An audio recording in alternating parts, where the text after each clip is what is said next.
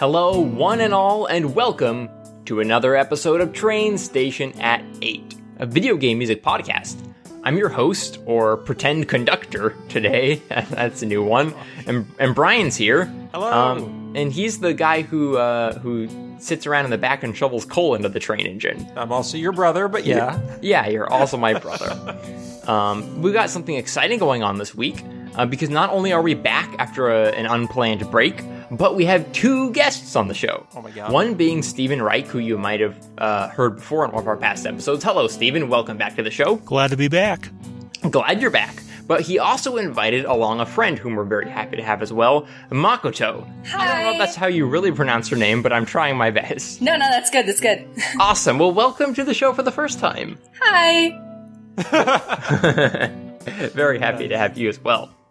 And so, Steven actually sent me an email recently, kind of pitched me with a bit of an idea for a show topic this time. And of course, it's about Pokemon, which is his area of expertise, and that's also kind of why we have Makoto on as well. So, that should be interesting to see where that leads. But for now, we're going to start by talking about what music we've been listening to recently. It can be Pokemon or otherwise, so we don't have to get ourselves in a box just yet. Now I'm going to call upon Steven, and the non-me Steven. And while we're there, Steven, how about you remind our delightful audience of kind of where you come from the internet and what it is you do. Yeah, so in my spare time, I have a day job, but in my spare time I spend a lot of time doing, I have an internet radio station. We play pretty much all Pokemon music. We make exception for stuff like Smash Brothers and a handful of other things, but yeah, it's PIRN, Pokemon Internet Radio Network. 24/7 streaming, although that's in the sense that it's an online radio station, not actually an on-demand broadcast. Yes. Because the people are using that term. But that's what I do. I try to add new music every week. I can't always find something. But we have stuff from the games, stuff from the TV show, stuff from Japan, stuff from Italy, a little bit of German and Spanish in there, and it's a really just a big selection. I like to find remixes and all sorts of stuff, it's sort of me exploring it. I do a lot of my research on YouTube to find independent people who do covers and stuff. But that's sort of the thing I do. I also do a lot of interviews. Just recently, I did an interview with my mom, actually. We went to see one of the Pokemon Symphonic Evolutions concerts, that was in Milwaukee, about a week and a half ago at this point. And, my mom's an orchestra teacher. So, it was nice to get her. She does have some video game experience as far as like she has a 3DS, she had a DS, she had a Game Boy Advance, she played video games, when I was growing up, so she does have some gamer skills in there. That's quite cool. Yes, yeah, I did get that comment on the interview that people thought my mom was pretty cool, so that's a pretty neat thing to hear, and I'm glad I was able to get her on something. She had some interesting thoughts on the Symphonic Evolution. Since she is an orchestra teacher, she had some interesting perspectives. So that's what's going on there. As far as music I've been listening to, well, today we're recording this on the day that Apple Music launched. Speaking of streaming services, I wanted to check out the competition. I wanted to see what they had for Pokemon music. It's mostly stuff from iTunes. They have a lot of the anime soundtracks that you would recognize from like the online music stores, but they don't have any of the game soundtracks that have been published in the last year and a half or so. I'm guessing that since those were like self-published by Pokemon or Game Freak or whatever, those weren't covered in whatever licensing stuff they've done so far. So we'll see what happens there. I would like to see, even though it is technically competition, I would like to see those things to be more available there through more avenues. So that's with that. So today I did check out though, Apple Music and listen to, let's see, I'm a big fan of INXS, so I listened to some of their stuff that I haven't had a chance to pick up yet. Okay. And then actually to prep for this, so I would broaden my things a little bit beyond Pokemon, I looked up a bunch of songs from The Wizard, which is mostly available digitally. Just so we can maybe talk about that a little bit too. One of I've never seen The Wizard, and I've never listened to any of the music. So the music, there wasn't really anything written specifically for it, as far as I know, other than the score, which is, never been released anywhere. But most of the vocal songs there are just Universal's music acts like New Kids on the Block or the Bodines, people from that era that were popular, which is one reason why it's very easy to find those songs on iTunes as long as you know the titles. All but one of the songs, the end credits songs, are available digitally for that one. So that's a lot easier to find that kind of thing there. But So The Wizard, I should point out, is actually my favorite movie of all time, in spite of its commercial bend. I still do love watching it. I watched it a couple weeks ago, right after the Nintendo World Championships. So that seemed like a good time to watch it. I actually didn't keep up with the championships. Did they try to pull any Wizard references at any point? The commentators made a few. Okay. That's good to know. I was hoping actually they could get like Luke Edwards and the guy who played Lucas, Jackie Vincent, or however his name is pronounced, to do like a celebrity thing. That would have been to parallel with the Smash Brothers celebrity match they did last year. I would kind of hope they had done something like that, but unfortunately that wasn't in there. But maybe next year. I was really hoping that at the end they would reveal some new Mario game and have the players. Well, I suppose if they hadn't revealed Mario Maker already, it would have come out there. That would have been crazy if it had actually been a total secret. Like a normal Mario level. Yeah, like show them playing a new level and then it pulls out and they're like, and you can make your own! That would have been pretty good. And confusing. I see why they didn't do that, but... Well, yeah, the levels they had were pretty confusing on their own, so... Yeah. One thing I've been meaning to listen to, actually, I wanted to mention is that, within the last week or so, we found out that James Horner died in some sort of accident or something, I believe it was. And he's responsible for one of my 4 favorite movie scores. In case you didn't know, my 4 favorite movie scores of all time are, for whatever reason, the first 2 dub scores for the Pokemon movies, and then the first 2 Star Trek movies. And, of course, he composed the score for Wrath of Khan.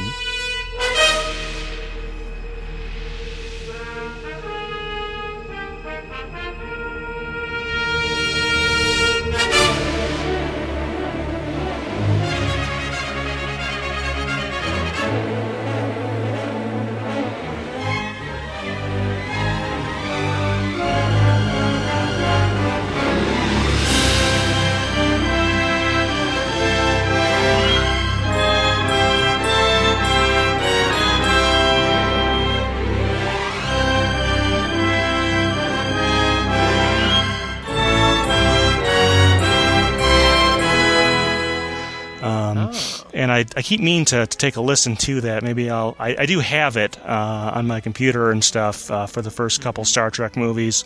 And I keep meaning to listen to that, but it's very sad that he's done many great scores and one of my favorites. So it's kind of sad that he's passed away.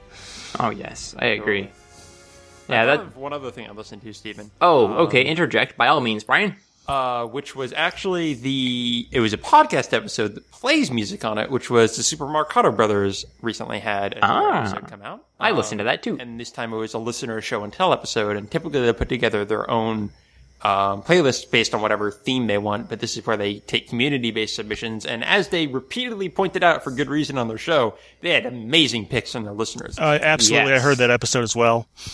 Oh, nice. Yes. There's just so many beautiful ballads on it, and I absolutely loved pretty much every piece they played. So it got me really excited just to keep broadening my horizons and keep trying new stuff, because most of it wasn't stuff I'd heard before. Right. That was the same thing. And every once in a while I would hear something familiar, and it would give me a nice warm feeling inside. And then I do need to go back and listen to all the Sonic Advance soundtracks again. Yeah. But yeah, so highly recommend that. That was super enjoyable. That's cool. That's great.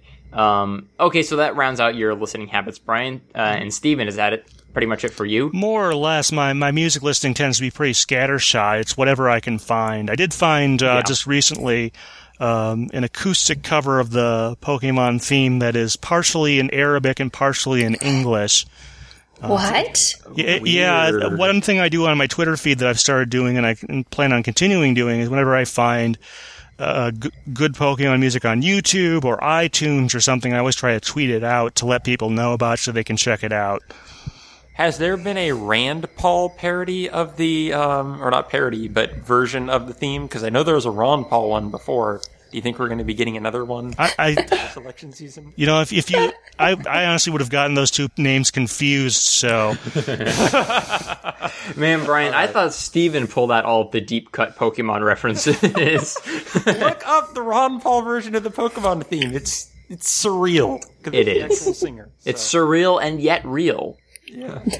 That's the reality we live in. Okay, so moving on then to Makoto. I'll ask you what you've been listening to, but first maybe you could give us an introduction as to what you do in the world of Pokemon and the internet. Right.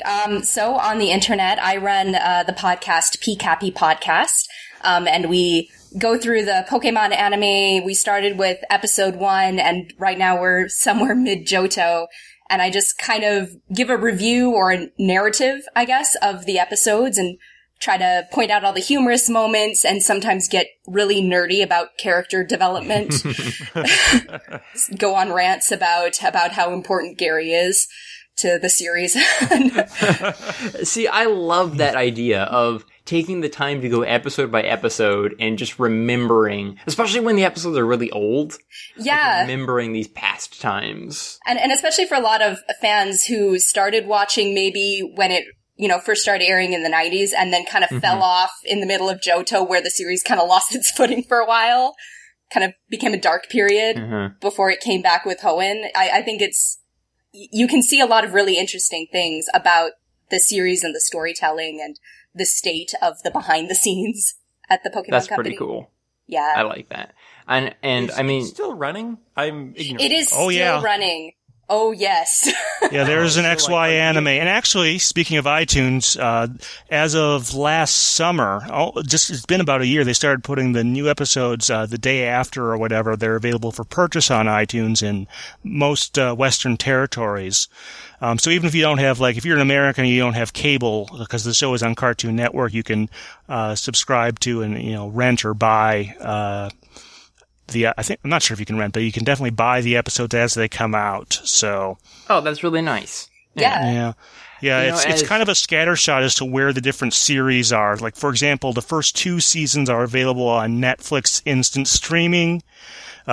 Season, as are the black and white seasons, are also on Netflix. The Sinnoh seasons are on Hulu. And then the Hoenn seasons are on iTunes and Amazon Instant Video. Oh wow, that Johto is not currently anywhere for digital purchase, so we'll see what happens with that. It's nowhere legal. You can find it. Really even the DVDs will probably cost you a fair bit because they haven't been printed in a while. Although other countries have different situations. I think Australia has been putting out sets fairly consistently, so it might be easier if you live down there. Yeah, true. You can probably on eBay find some good sets for a cheap price. But yeah, it's not airing anywhere. It's not on a streaming service. Yeah, that's...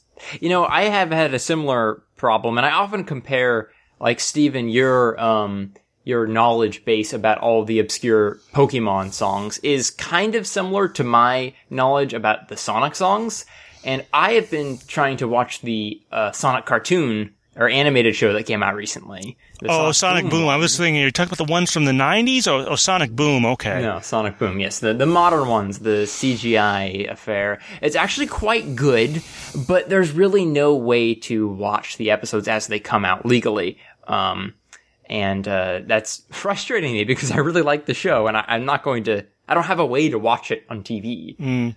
So I'm patiently waiting for them to get something done. So yeah, I feel you there. I mean, I still have cable even though I barely watch it, but that's kind of part of the reason why. So that's true.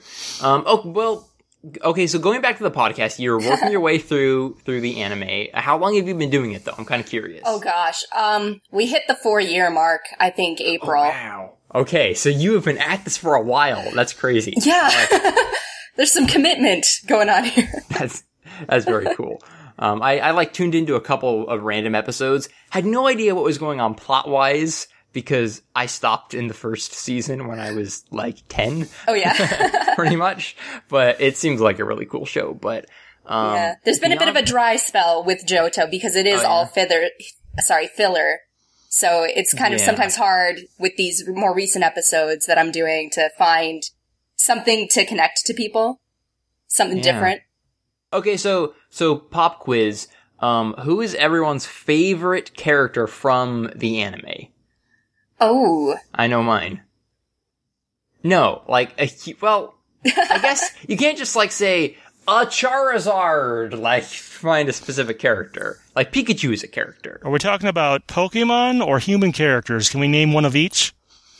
Sure. Yeah. Okay.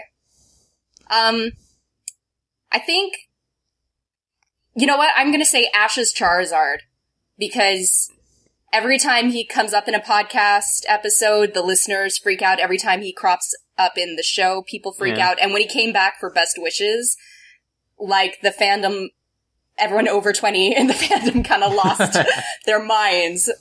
So I would, say Ash's Charizard for the Pokemon characters. For the humans,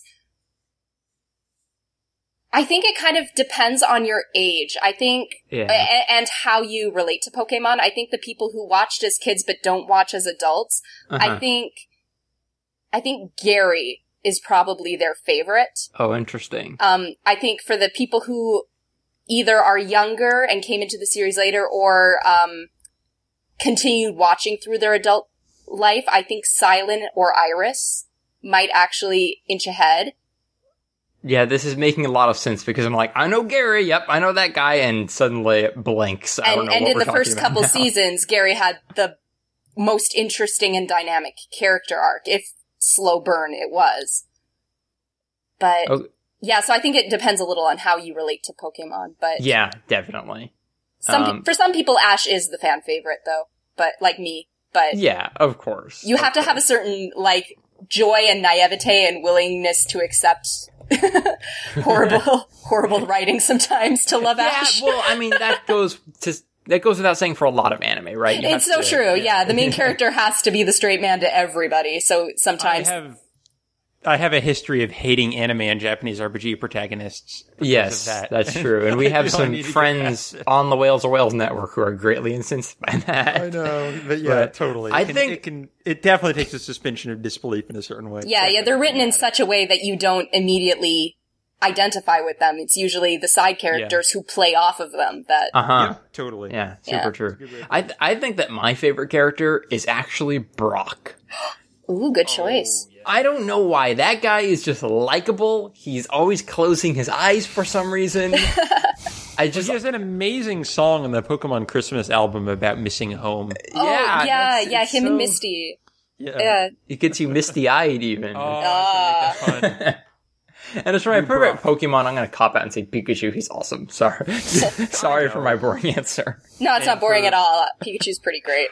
For me, I think Psyduck for the Pokemon. I have to agree there, actually. No, Psyduck definitely has a following. Like, if you look at the World Championship cards that they give out to the people who could participate in the Pokemon World Championships, there's usually a Psyduck stuck in there somewhere, doing something strange or funny or whatever. Yeah, so for human characters, I'm like you, Steven, in that I only remember the very few beginning characters, but it's Professor Oak. Oh my goodness, what a good choice. I like him. Yeah, I just like him because of Pokemon Snap. Like, great job! Those are some great pictures! Yeah, so there we go. Cool. Those are my picks. I like it.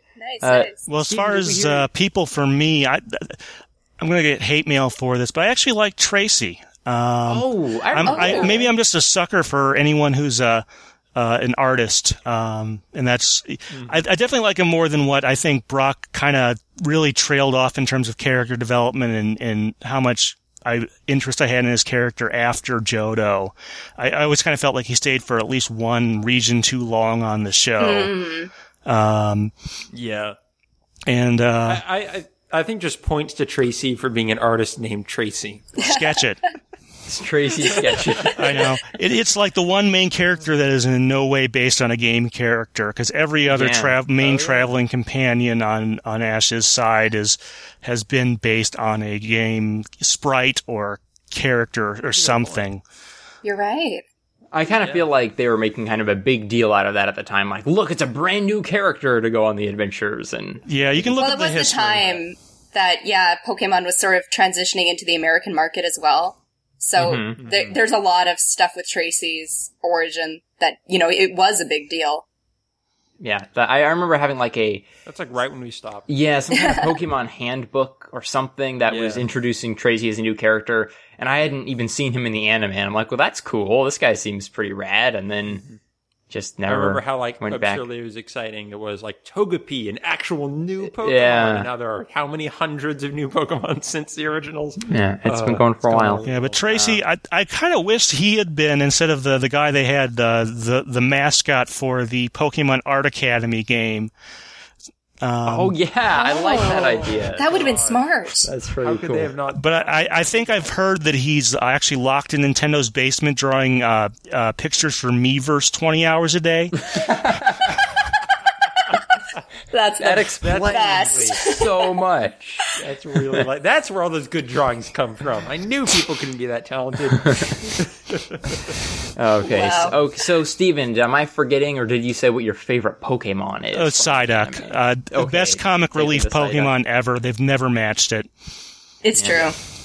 All right, I like it. So then, Makoto, what have you been listening to recently to get back on point? Yeah, sorry, I had to come back to my thought. I've been listening to the soundtrack for The World Ends With You. Somebody on YouTube compiled that game's OST and all the other side releases into like 4 or 5 hours. Oh wow! And I was just been listening to all of it, and it just brings back all the emotional memories of that game. I want to play that game so much. The soundtrack sounds really rad. It is. The soundtrack's great, and the game itself is, in my opinion, probably the best DS game ever made. And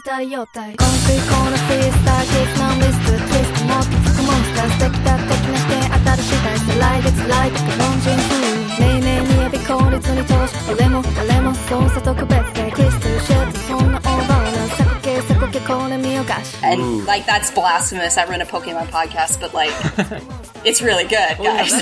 I mean, I like Pokemon, but the DS is a fantastic little system. It has a huge library of great games, so that is saying a lot. It's hard to even say where to begin at the best game. It's a broad library, but that one is one that I missed that I'd love to go back to. Mm-hmm.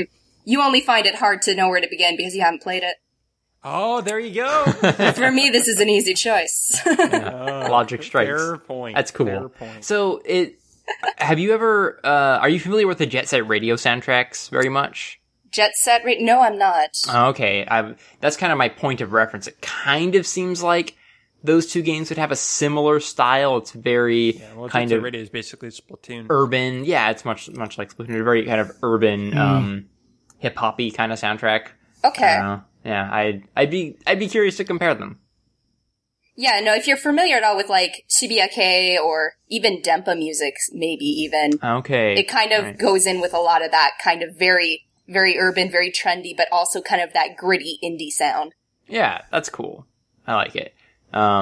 So anything else, or has it all been, World Ends With You all the time?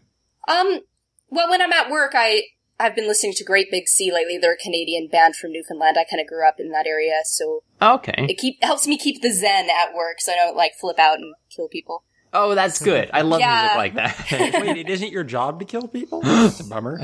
Well, someday, but we weren't supposed to reveal her secret assassin role on the podcast, Brian. Sorry, I always forget these things. Yeah, well, that's okay. You're new to this. Great. Well. Unless you've got anything else to bring to the plate, okay, cool. Then we can move on to the open question. Oh no, I forgot me. Yeah, I did that so often. What have I been listening to? Well, I've been listening to the Bravely Default soundtrack recently. Okay, they had a song from that on the Mercado Brothers episode. Did they? Which one was it again? It was the World Map. Oh yeah. Oh, they even talked about our podcast at that point. Yeah, good point. Lovely soundtrack. It actually was one of my favorite soundtracks of the entire year. And you can hear me defend that position on our big, great end of the year retrospective podcast that we put out in January. So I won't go into great depth, but I still love the soundtrack. It just captures me somehow. It has this it has an epic quality with not falling down into that pointlessly epic posturing that I think some RPGs tend to do. It's very heartfelt. What's an RPG that postures epically pointlessly? And I don't want to be mean now to any soundtracks. I was just curious. Let's just say soundtracks that try to sound... that either, if they're Japanese, they just wail on an electric guitar until something breaks, or if they're Western, they try to sound like the Lord of the Rings, but don't have the melody of Howard Shore. Okay. So fair enough. I have a vivid picture in my mind. Okay, yes, in general terms. Yeah, I love Bravely Default soundtrack, though. The other thing I've been listening to is not video game related at all. It's Switchfoot, probably my favorite band, West Coast, very meaningful, at least to me. Sort of alt-rock, like I guess. Alt-rock with a lot of pop and a little punk. Yes. And I went back to an old classic, like Hello Hurricane, which is just what I needed at the time. It was, cool. Yeah, I go back to that album a lot as well. It's really fun. It's great. Been listening to their more recent stuff in the past few months. Nice to return to, 2 or 3 albums ago. So, but that's been it for me. So now we can properly move on to the open question, where we take some kind of topic, and sort of pass it around and see everyone's opinion on it. Like, what is your favorite Pokemon? Good point. I guess we have a couple this week. But this is a thing that Steven initially pitched to me. And his was more Pokemon focused, talking about, when does a Pokemon song count as a Pokemon song if it wasn't written for Pokemon? And I sort of expanded that a little bit because I knew, Brian, you and I couldn't necessarily keep up with that specific Pokemon bent, because we'd be like, I don't know, I know what the theme song is, I can hum it for you. So you want me to start humming the theme song? Well, I could do that, but let's skip that and go on to the actual question, which is, when does licensed music work for a game, and when doesn't it? And I think hopefully this will... I have a very good answer for Okay, we'll get to that in a second. I'm hoping this can sort of accompany Steven's more specific question, and a little more, in more general terms for us laymen. So, Brian, answer the question. Wait, what? Oh, which question? Well, I thought you said you had a great answer. Oh, for one of the halves. Yeah. For when it doesn't work. Okay. I'm just going to point everyone to a previous episode where we talked about a song from Blue Dragon. Oh, that is a really good point. What was the actual song's name? I don't remember. The thing that was really substantial about it wasn't technically licensed music, so that doesn't quite count. But they got the singer from Deep Purple for it. Yeah. It felt completely outside of the game style, because it was basically like a 70s rock song just shoved into a JRPG and felt just bad and completely out of place. And I think that's the same thing that licensed music can run into when poorly implemented. That's a great point. It sounds jarring because it sounds like an outside influence being put into somewhere where it doesn't belong. Yes, exactly. Okay, that's a very good point. So let's toss it over to Steven to kind of begin this, because he's the one who kind of brought this to my attention. So Steven, what's your answer for this? So just to give a little background, in Pokemon, since we've had, especially the first couple movies had these pop soundtracks, and the sort of the music business thing that happens around these when you look at a movie that has a soundtrack is that a lot of the songs aren't written specifically for the movie. They'll go around and ask artists. They might get like an abstract of the story or something, and they have to decide if they want to contribute a song to it. And that's pretty common throughout a lot of different movies.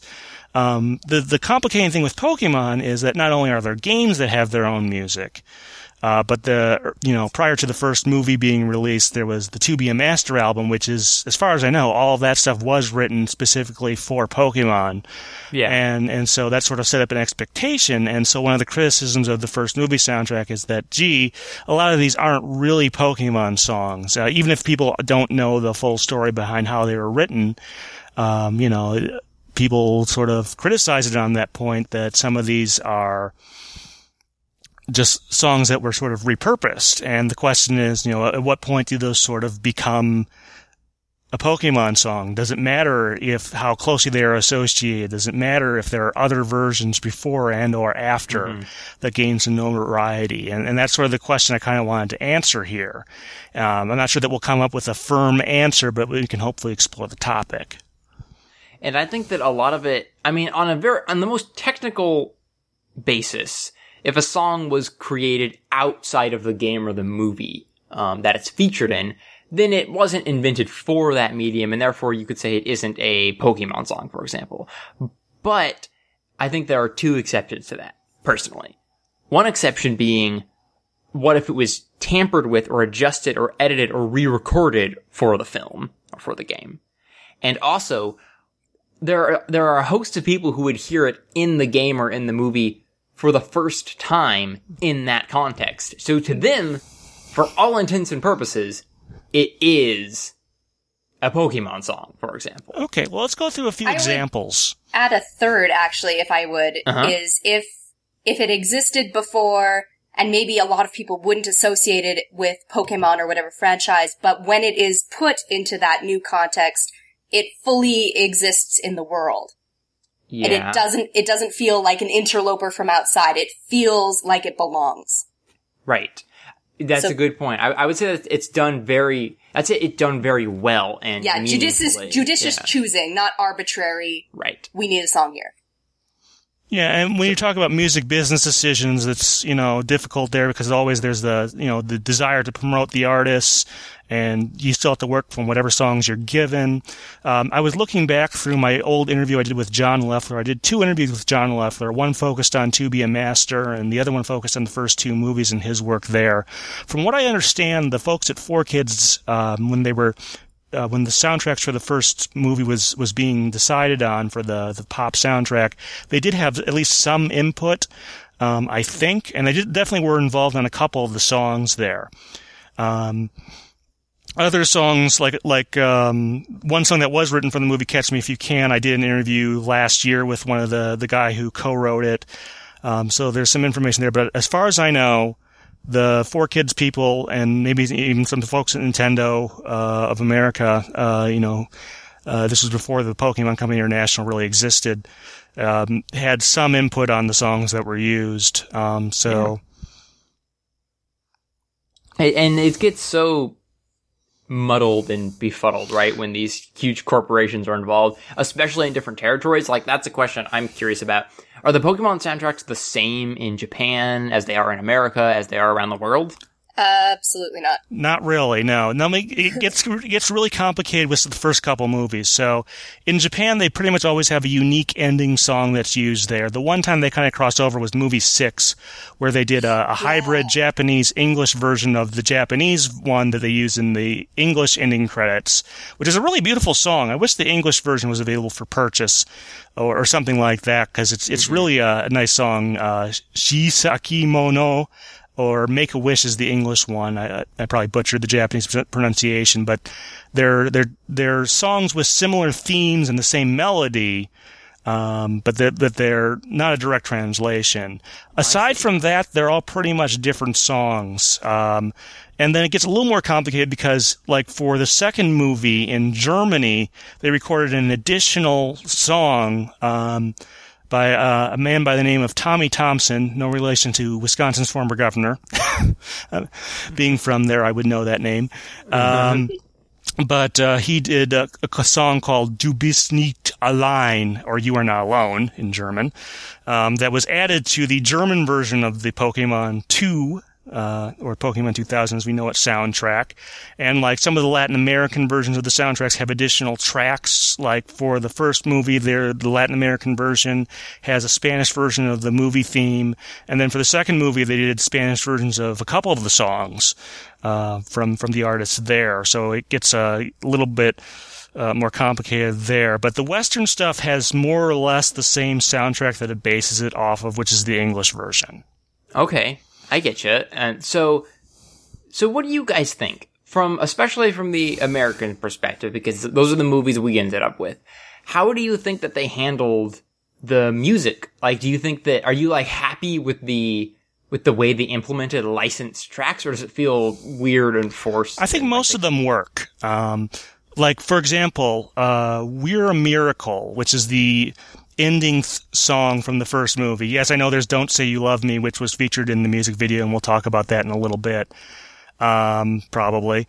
But We're a Miracle, I did discuss this briefly over email with one of the song's co-writers, was basically part of a series of demos that Christina Aguilera did probably in like late 97 or early 98 when she came to L.A. and met with a couple people there. They recorded some demos, and this was one of them. Some people mistakenly think it was written for the first movie because there is an alternate version, but that's all it is. It's just an alternate version of the same song. But the version that was used in the movie, the lyrics are so well matched to the plot of the movie. Mm-hmm. Things that are metaphorical in the song, she mentions a storm. She mentions, mm-hmm. all the tears in heaven could bring me back to you. That happens in the movie.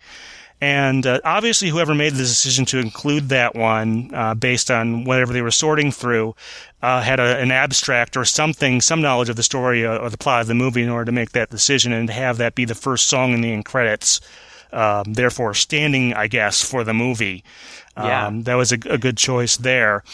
Other ones I just kind of like musically, like Hey You Free Up Your Mind is a song about music. It doesn't really have anything specific to do with Pokemon. But I like it musically enough. So those are a couple examples there. Don't Say You Love Me is a little bit different. It was technically slightly rewritten for the movie, but that was for age appropriateness. They had to remove a kissing reference, which I guess they had not seen the second movie when they made that decision.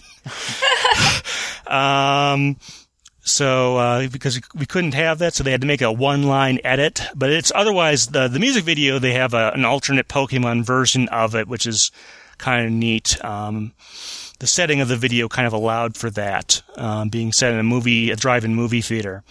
So that's sort of a different thing there. But in that case, it's because it was tightly promoted with it, it sort of is a Pokemon song, even though the subject matter of the song doesn't really have too much to do with the movie.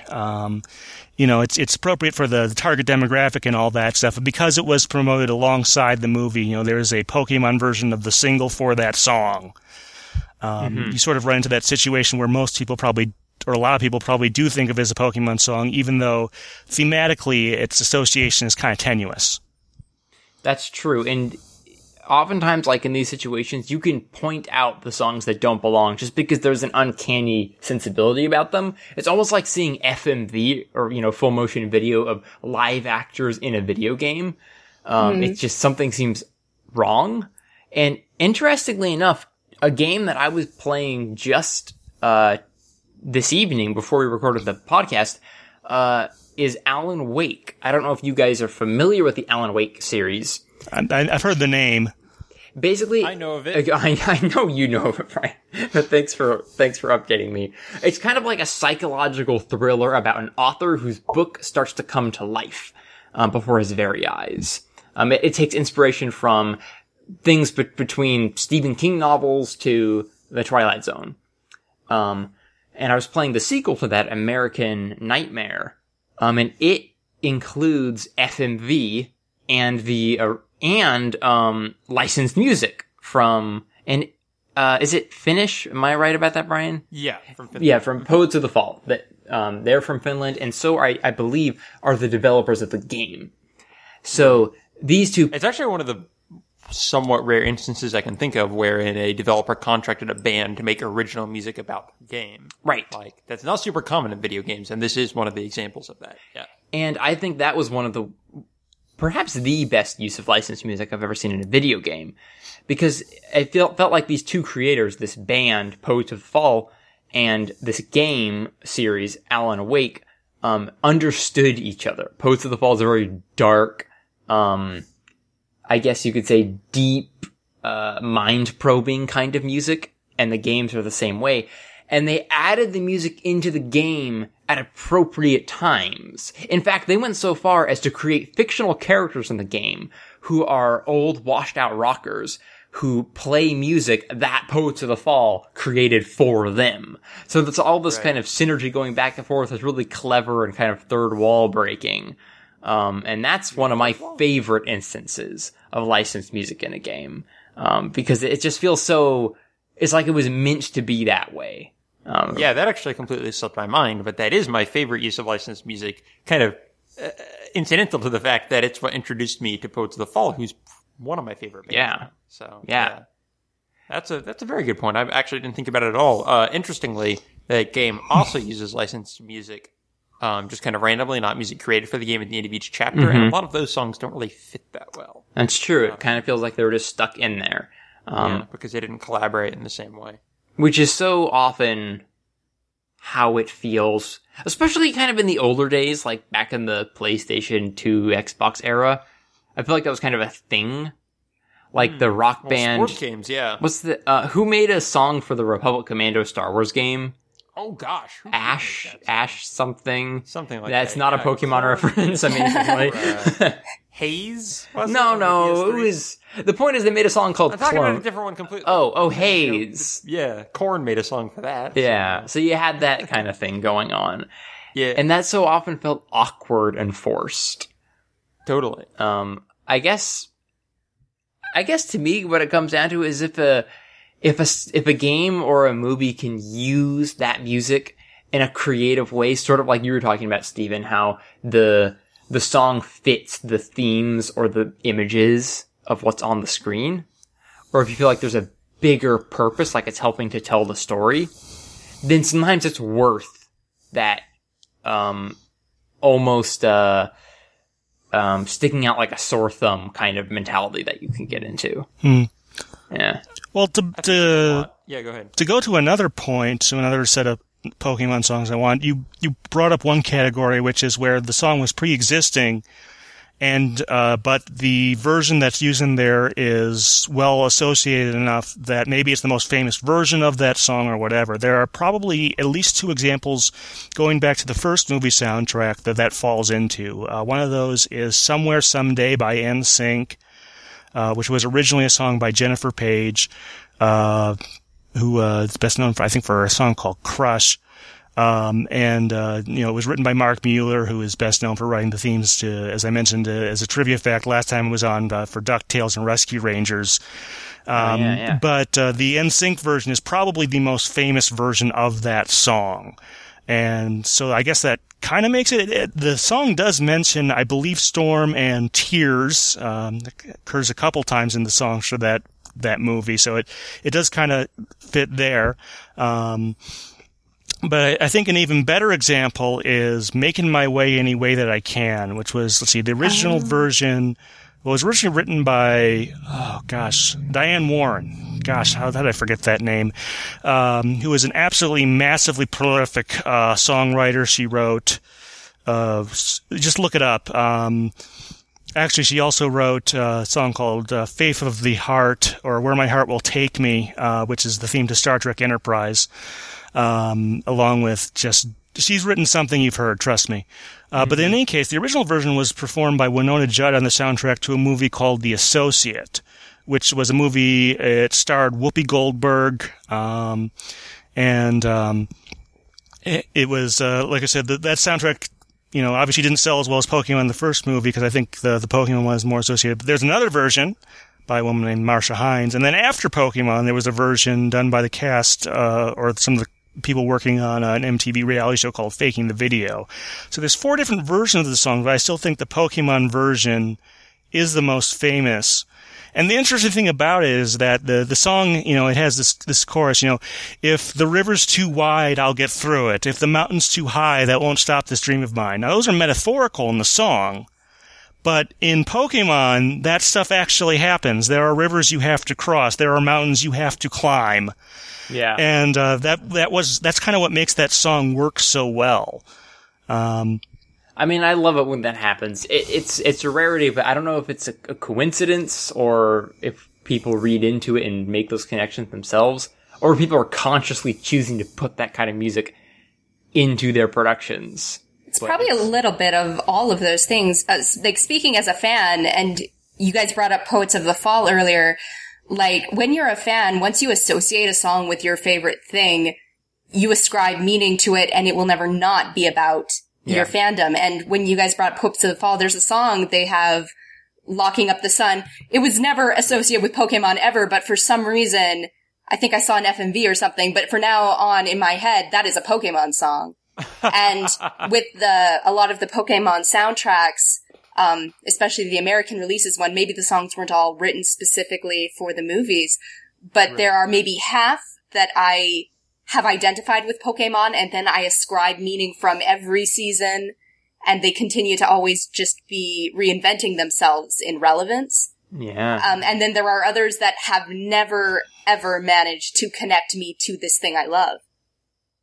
And so I think it's definitely a bit of choice by the people compiling the albums and as a fan, what you put into it. Yeah, that's such a good point. I mean, that even happens when things have never been related in any way, but then my mind makes a connection and it's over. It's like that is a song that means something different to me. So everyone's going to, I guess, get something different from it anyway. So it's kind of a fun little balance between just putting something popular into your show. And I think there's something to be said for, you're talking about how it sticks out like a sore thumb, but that could also be put as, just being a juxtaposition and something you notice as a positive, in that, like, how much are you going to whistle or remember or sing random funny song that plays during episode 7 of Pokemon? Like, you're just, for a normal soundtrack, a non-lyrical soundtrack on something, you aren't going to notice or remember. But if you make a kind of a pop song or a typical song, in quote marks, or, bring in licensed songs, that's going to stick with people and emotionally resonate with them in ways that just a soundtrack won't. Especially in games, you often don't get full vocal / full band treatments. So it is something to sit up and remember. That's true. Yeah, totally. Well, we certainly have not put the nails in the coffin of this particular there's topic. one thing I wanted to bring up, though, is that one idea I've always wanted to do is to actually go back and do like if Pokemon the first movie came out in X year, and like go back to times, before 99 or 98 when the movie came out originally, and sort of actually like pick songs from that year, that if the movie or a Pokemon movie that was having this type of soundtrack had come out that year, what songs from that year would you put on the soundtrack? Are they like still, are Pokemon movies still using popular pop songs? Everything nowadays is developed for the franchise pretty much. They'll bring in guest people to do musical things. Like for the 5th generation, they asked the band, the Presidents of the United States of America, to write a song about some of the new Pokemon in the 5th generation. So they brought in some people to do that. But as far as using pre-existing licensed songs, they don't do that anymore. They develop their own stuff. Generally, all it is nowadays is there's usually an opening song for the season and then like an ending song for the movie for that year. But I'm fairly certain that if Pokemon was a little bit older, they would have used some of the early to mid parts of Michael Jackson's career for something. I can imagine that music going along very well with some sort of Pokemon opening or ending. Well, To Be a Master is an obvious style, I don't know, style parody isn't probably the right word, but style imitation. That particular song of Thriller with the voice and some of Michael Jackson's other work is a very clearly derived from there. That's probably so. I'm sure they have some fans of the late pop star on there. Yeah, totally. Yeah, I could see Bon Jovi right now. Oh my gosh, yeah. Well, that would be so epic. Well, like I said, I don't know if I mentioned this earlier. I'm a big fan of INXS, and if they weren't lacking a lead singer when Pokemon was popular, they might have gotten tapped to do something for it. But, yeah, it's interesting to consider. Yeah. I don't think Guns N' Roses would have done any Pokemon stuff. I don't think that's quite the... It really would have depended how old their kids were when... That's true. Yeah. Because I remember I interviewed back in 2005, so like 10 years ago, I interviewed Elliot Sloan from Blessed Union of Souls. They just happened to be doing a concert at the college I was attending. And I did an interview, and he didn't know when they were tapped to do Brother, My Brother for the first movie. He didn't know too much about it, but his son, who I guess was, elementary school age engaged or whatever, knew plenty about it and was really excited that they would have an opportunity to do that, and really wanted his dad to do that. So that's one of the things that may influence it with some of it. It'll be interesting. Like I said, with some of these musicians, now that they have families and stuff, I would love to know what they think of their parents having done something like this. Yeah, I know. Donna Summers has a similar story. Like, her kid was really into Pokemon, and that was kind of her only exposure to it. It's the sort of deal where a lot of these people probably didn't know what they were getting into at the time, especially some of those really early things. But yeah, even in Japan, like nowadays, you get a Pokemon tie and it's kind of a big deal. Yeah. But in the early days, like, one of the big pop stars, Amuro Namie, did a song for the second movie soundtrack.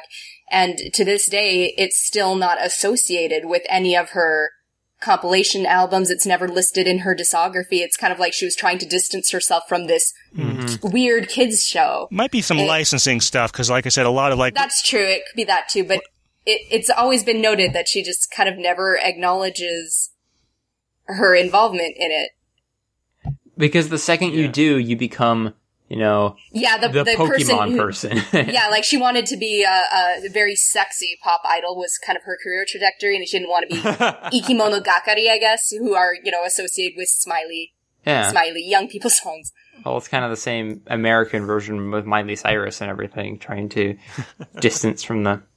Well, it reminds me of, like, all the actors who were doing Star Wars, when they were doing it before they knew it'd be popular, were not happy about it. They're like, this is so stupid. What am I doing here? Why am I dressed up as a large furry monkey? Yeah. Yeah. Well, yeah, it would be interesting to know how many artists kind of had that mentality, because when, you are starting out in your career, you do anything for the job. Yeah. That you maybe would have second thoughts about or have a different opinion about as you get a bit older. Well, one interesting thing I wanted to just interject here is that Christina Aguilera, she did do some promotional stuff last year with Nintendo for Tomodachi Life on 3DS. Ooh, that's cool. I love Tomodachi Life. That's really awesome. That's cool. All right. Well, yeah, and before we move on, everyone go play Tomodachi Life. It's a very fun game. But we better move on to our news segment. That was a great topic, Stephen. Thanks for inspiring me.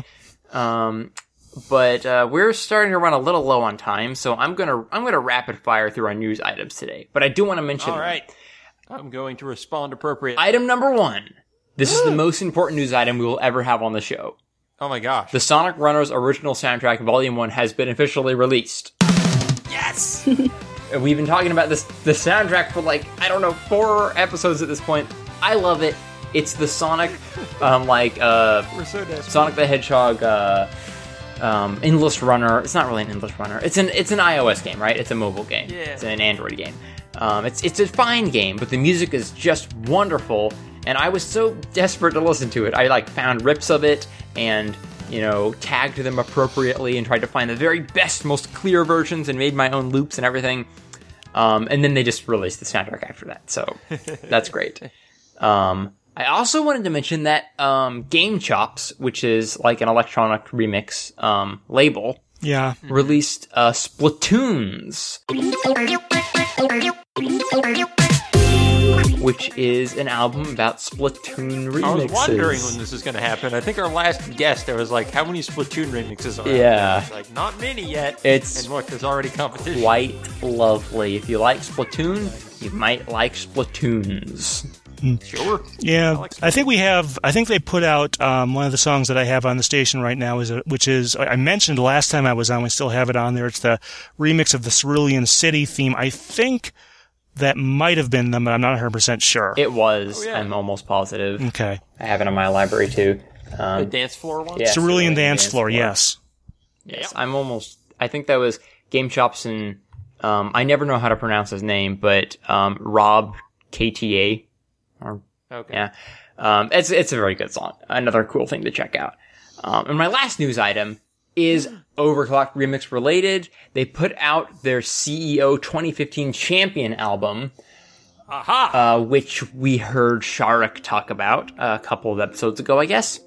and they basically put a remix album together for the fighting game tournament CEO, and it's a great album. There are really cool people on there like Nutritious and Sixto Sounds and Benjamin Briggs and Flex Style, who was on the show recently. Great album. You should download it for free. I will do that. Good. I already did. And that's it from News for the City. We only have one more segment left. And that might be my personal favorite segment of them all, which is called Train Your Brain, the official Train Station at 8 quiz show. So, Brian, you may or may not have any hope of answering these questions. Probably not. But you guys I have a higher hope for, because I have put together a Pokemon music quiz for you. This should be good. So, I was looking through the soundtracks, right? There are so many Pokemon games, you can't have heard all of the music. Well, even I know for a fact there's a couple I would not be able to recognize. So, I have played maybe 2 Pokemon games without this. You've played more than that, man. Pokemon Stadium 1 and 2. I've been in the main series. Oh, well, this goes all over the place. It's not just main Pokemon. Then I have a better chance. So, who knows? Maybe this will be a cinch. Maybe it'll be a bit of a challenge. But you'll have 10-second snippets, from 6 different songs, and we'll see if you can identify what I'm playing. So I am almost positive at least one of these is going to be from Hey UP. Maybe or maybe not. I put the quiz together. In fact, I think all 6 are going to be from Hey You UP. got me. That would be easy for me because I did a Let's Play of it a few years ago. So There you go. All right. Well, hope our technology will cooperate. Let me know if you can't hear these songs. But song number 1 is this.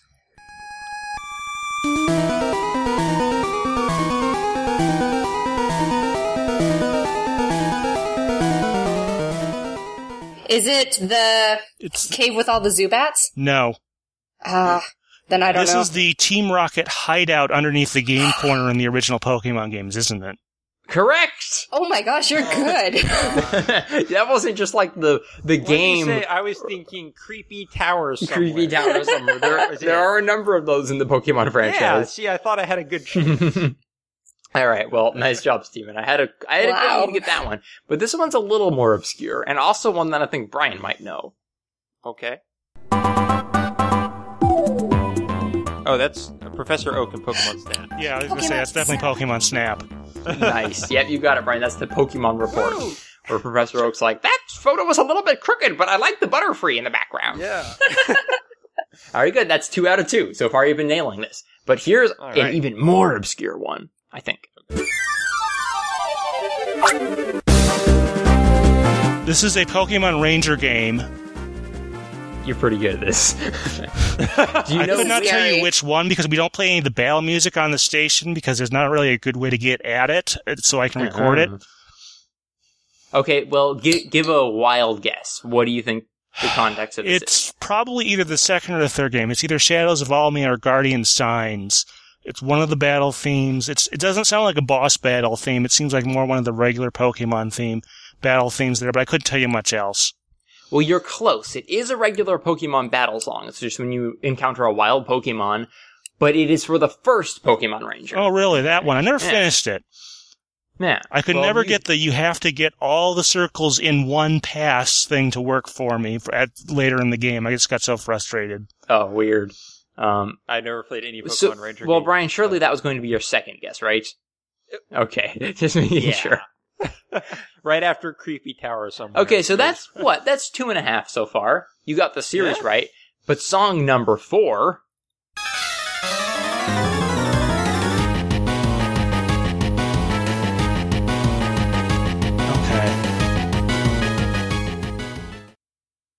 I mean, it's a battle theme. Yeah, is it black and white? No, it is not black and white. Okay. Any other takers? XY? No, it's definitely not XY. It does not sound like 3DS music. Is it Heart Gold Soul Silver? Nope. You guys are off. Is that the right generation? Oh, it's Diamond and Pearl, isn't it? You got it. It is Diamond and Pearl. Is it Wild Pokemon Battle or Trainer Battle? It's probably one of those two. It doesn't sound like the gym leader music. Here's my one hint. Listen to the kind of weird backing track to this. Team Rocket? Is this a battle versus a legendary Pokemon? No, that's actually a really good guess. Who are though. the enemies in that game? Oh, this is Team, not Plasma, it's the one before that, Team Galactic? Yep, you got it, Brian. You were right. It was the guitars enemy. have that hard edge that they like to Right. use. Those guys were weirdos. And I always found this song very fitting for them. The enemies are just getting progressively stranger. That's very true. So you guys, it took you a while to get to that one, but you eventually made it. Like 20 questions. Yeah, exactly. We have 2 more songs left, and one of them is this. Oh, this is easy. This is a Pokemon trading card game. This is the title screen. I'm so happy you knew that. I know that one. That one I did. That's one of my favorite Pokemon songs. And Pokemon well, games. I did a Let's Play of that too. That's why it's so easy. I love that game. Did you ever? So has everyone here played the Game Boy trading card game? No. It's on 3DS Virtual Console. Oh, cool! Okay. Yeah. It's surprisingly good. Better than you would think. It's probably, I hate to say it, it's probably better than playing the current one, I won't make a comparison, but the original trading card game back in the day, because the decks you play against, it's a long story. When you're not playing against real people, it doesn't feel so bad when you beat them horribly. I mostly just collected them for the pretty pictures, to be perfectly honest. Even today, most of the card sales go to people who don't play the game. Yeah, exactly. Yeah, for the art or... And boy, do I love that art. Can I just say, I love those old, 3D renders of, Metapod and... Oh, the 3D renders. No, I'm thinking of who does Weedle turn into? Dang it. Kakuna. I love that art. Yeah, that's good stuff. Okay, so that one was an easy one, apparently. But we have one more question. This is Celebi Rate from the 4th Pokemon dub. Too slow. I actually knew that one. But you knew it. All right, I'm giving you points for it then, even though... that's a pretty easy one. It's Russell Velazquez, who did also the Pokemon Worlds, does the vocals on that. My best guess on that one was some creepy tower song. I mostly chose this one because it has some of the most offensively bad/good wordplay that I've ever heard. It's from the movie, the one that the PKP podcast is about to put an episode out for. Yeah, it should be going up actually tomorrow with any luck. Oh wow, that's so timely of me. Pokemon Forever. And so what's that movie called again? Pokemon Forever is the dub title. It's like Celebi, a Timeless Encounter is like the Japanese. Yeah. And the title of the song is Celebi Rate, as Steven mentioned, which is a pun on the Pokemon Celebi, I can only imagine.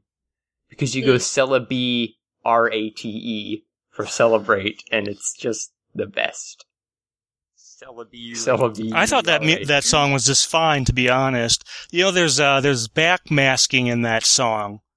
If you actually, towards the end, there's a repeated nonsense phrase. If you reverse it, it just says, I believe, Yo Detour, which is something that's also in the song forward. It's not any weird stuff, or anything like that, but it is definitely reversed sound. Yeah, well, I had to throw in one movie/TV show question. Yeah, throw me a bone. I Out of curiosity, now I'm really curious. What is the best Pokemon movie in your two opinions? The one I liked the most? I mean, the one I enjoyed the most in theaters was 2000. Okay, was that the second one? Yeah, some places it was not released in the calendar year, so it's listed as Pokemon 2, but it is the second movie, the one with Lugia. That is my best experience in a movie theater ever. Oh, wow. Yeah. It's not my favorite movie of all time. I still think it's very good. Right. It doesn't stack up to The Wizard. Not quite, but I'd actually say Pokemon 2000 is probably, for a broader audience, a more enjoyable movie than The Wizard. Yeah. But I like The Wizard more. Totally. I've watched The Wizard more than any other movie in my entire life, so... But, well, so largely due to, let's all be perfectly honest here, largely due to Steven, you guys nailed most of those questions. You got all of them, the wild Pokemon from Pokemon Ranger and the Team Galactic song threw you a bit for a loop, but the others were pretty easy. So congratulations, you did battle music. Job. You can pretty much tell pretty easily what it is. Yeah, that's true. I guess we don't play that. We definitely don't play the Team Galactic one on the station. Yeah, that's it's a real scattershot with some of the once a thing goes into sort of our archival categories, we pare it down a lot. So we probably have played some version of that at some point, but there are so many Pokemon games, and then so many battle themes within each Pokemon game that it's once you hear that diddle, that's not enough to narrow it down anymore. You have to have special knowledge. All right, but let's bring this episode to a close then. Congratulations, everyone, for your high scores on the quiz. And that brings us to the outro, where we can plug cool projects we've been working on. For Brian and I, as usual, it's whalesorwhales.com, the network that hosts this fine show you're listening to right now. I would point you towards Hearthaholics, Brian's Hearthstone podcast. I literally just came from recording an episode of it. So cool. Did he do anything fun on this episode? Did we get like a sneak preview? No, the entire episode is boring. It was great. No random quizzes or anything, but just a lot of really great discussion. Cool. So if you want to learn more about the strategies of Hearthstone Heroes of Warcraft, which is always worthwhile. Speaking of trading card games. Yeah, speaking of trading card games, go listen to that. Otherwise, it's just sort of our normal stuff. You can hit us up on Twitter or Gmail, Facebook, even YouTube, at Train Station at 8. How about you guys? Any extra shows or things, Twitter accounts you want to plug? Well, let's see. This weekend, so when this episode goes up, which should be sometime in the first weekend or so of July, I'll be at Pokemon US Nationals, should be getting some interviews there. If you're looking for my website, the radio station is pirnradio.blogspot.com. The video blog that I have is POKEPRESS, pokepress.blogspot.com. So those are sort of my two websites there. Twitter is at Pokepress. I like I said, whenever I find music on YouTube that's pretty neat or on iTunes or something like that, I always try to tweet that out. Awesome. I like it. Makoto, anything for you? Well, if anyone wants to hear me discuss the fourth Pokemon movie in more detail than it probably warrants, you should go to pcappypodcast.blogspot.com, and you can listen there. We also have a Facebook and a Twitter that I'm sometimes a little lax about updating. But I also host two other podcasts, As the Multiverse Turns, about comic books, and Ongaku Off Gaku, about Japanese music. Oh, fun. I didn't know you did those, actually. Yeah, they're kind of new, so we're still kind of trying to find our stride with some of them, but... That's awesome. Well, I will definitely check those out, though. That's cool. Yeah, they're both also at blogspot.com, but since, especially Ongaku Off Gaku is such a weird title, you can find links to both of those from PCAPI Podcast to make life easy. At Train Station at 8, we couldn't possibly know what weird titles are like. It's an Animal Crossing reference, everyone. Gotcha. Well, that's excellent. That is very excellent. So we have you out there covered if you want Pokemon resources. I think we can point you in the right direction. But until next time, we'll say goodbye to you here from Train Station at 8. We'll be back again next week as usual. Thank you, everyone, for coming on the show. That was a lot of fun, and I think I learned a lot as well. Thanks for having us. Of course. It was our pleasure. So we'll see you later. And I can't think of a good catchphrase for the end of the show. Choo-choo. No, choo-choo's overplayed. Pikachu-choo. Brain references and Pokemon references. Brian, you're a genius.